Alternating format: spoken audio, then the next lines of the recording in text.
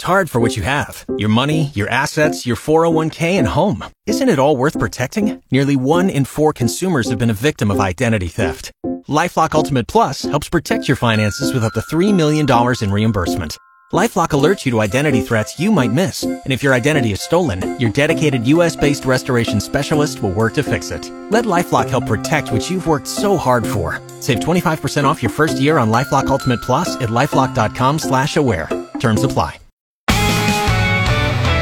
Good morning, I'm Jeff Moat. Still some patchy fog in the area this morning. It's 29 degrees at KFOR, FM 101.5, 1240 AM at 7:03. A reported crash shortly before 6 o'clock this morning in the area of Highway 77 and Sawtilla Road. In communicating with our media partner 1011 News, there is a single vehicle that's in the ditch between northbound 77 and the exit off of Highway 2 to get onto Sawtilla Road. Another crash happened at Interstate 80 and Interstate 180, that interchange in northwest Lincoln. There are no other details available. With the 60-day Nebraska legislative session underway, Speaker of the Legislature John Arch of La Vista on Wednesday laid out some items to fellow senators on what needs to happen to get work done in a short amount of time. Arch says developing passionate but civil discourse on very difficult subjects will be key in maintaining the institution of the legislature. Our society must look to this institution to govern wisely with thoughtful professionalism and decorum. We must set the example so that our society respects the institution. And Arch says it will take everyone's commitment to get bills passed. Debate on the legislative rules for the session starts next Wednesday. One of the items Nebraska lawmakers will likely deal with during the 60-day session is a proposal that's labeled as, quote, bold and courageous, end quote, by Governor Jim Pillen to further reduce local property taxes. Now, the plan would hike state sales taxes by 36%, raising it from 5.5% to 7.5%.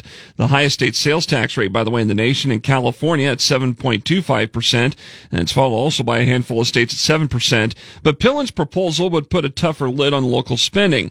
A spokesperson for Pillen told the Nebraska Examiner the idea was prompted by the failure of other attempts to lower local property taxes in recent years. It's the keystone of Pillen's promised transformative proposal on property taxes to reduce them from a total of $5 billion a year on all taxpayers down to $3 billion. KFOR News Time is 7:05. A 52-year-old Lincoln man is accused of committing several felony-related offenses for having explosives and making terroristic threats after remnants of an explosive were found late Tuesday morning outside of a 46-year-old woman's home near 23rd and B. According to Captain Todd Cutsian, the woman reported that she heard at first what she thought was a gunshot, but then found Travis Dillon outside. He allegedly detonated what she thought was dynamite before he took off.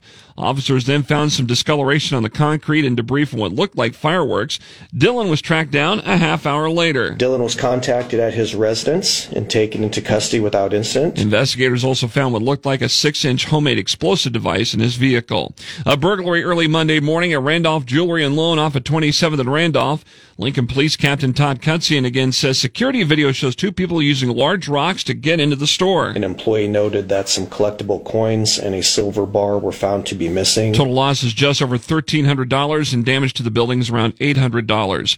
In a shoplifting case from October 12th as part of this week's Crime Stoppers report, according to Lincoln Police forensics technician Becky Keller, a man was seen taking about $1,300 worth of tools from the Home Depot store off of 70th and Nebraska Parkway.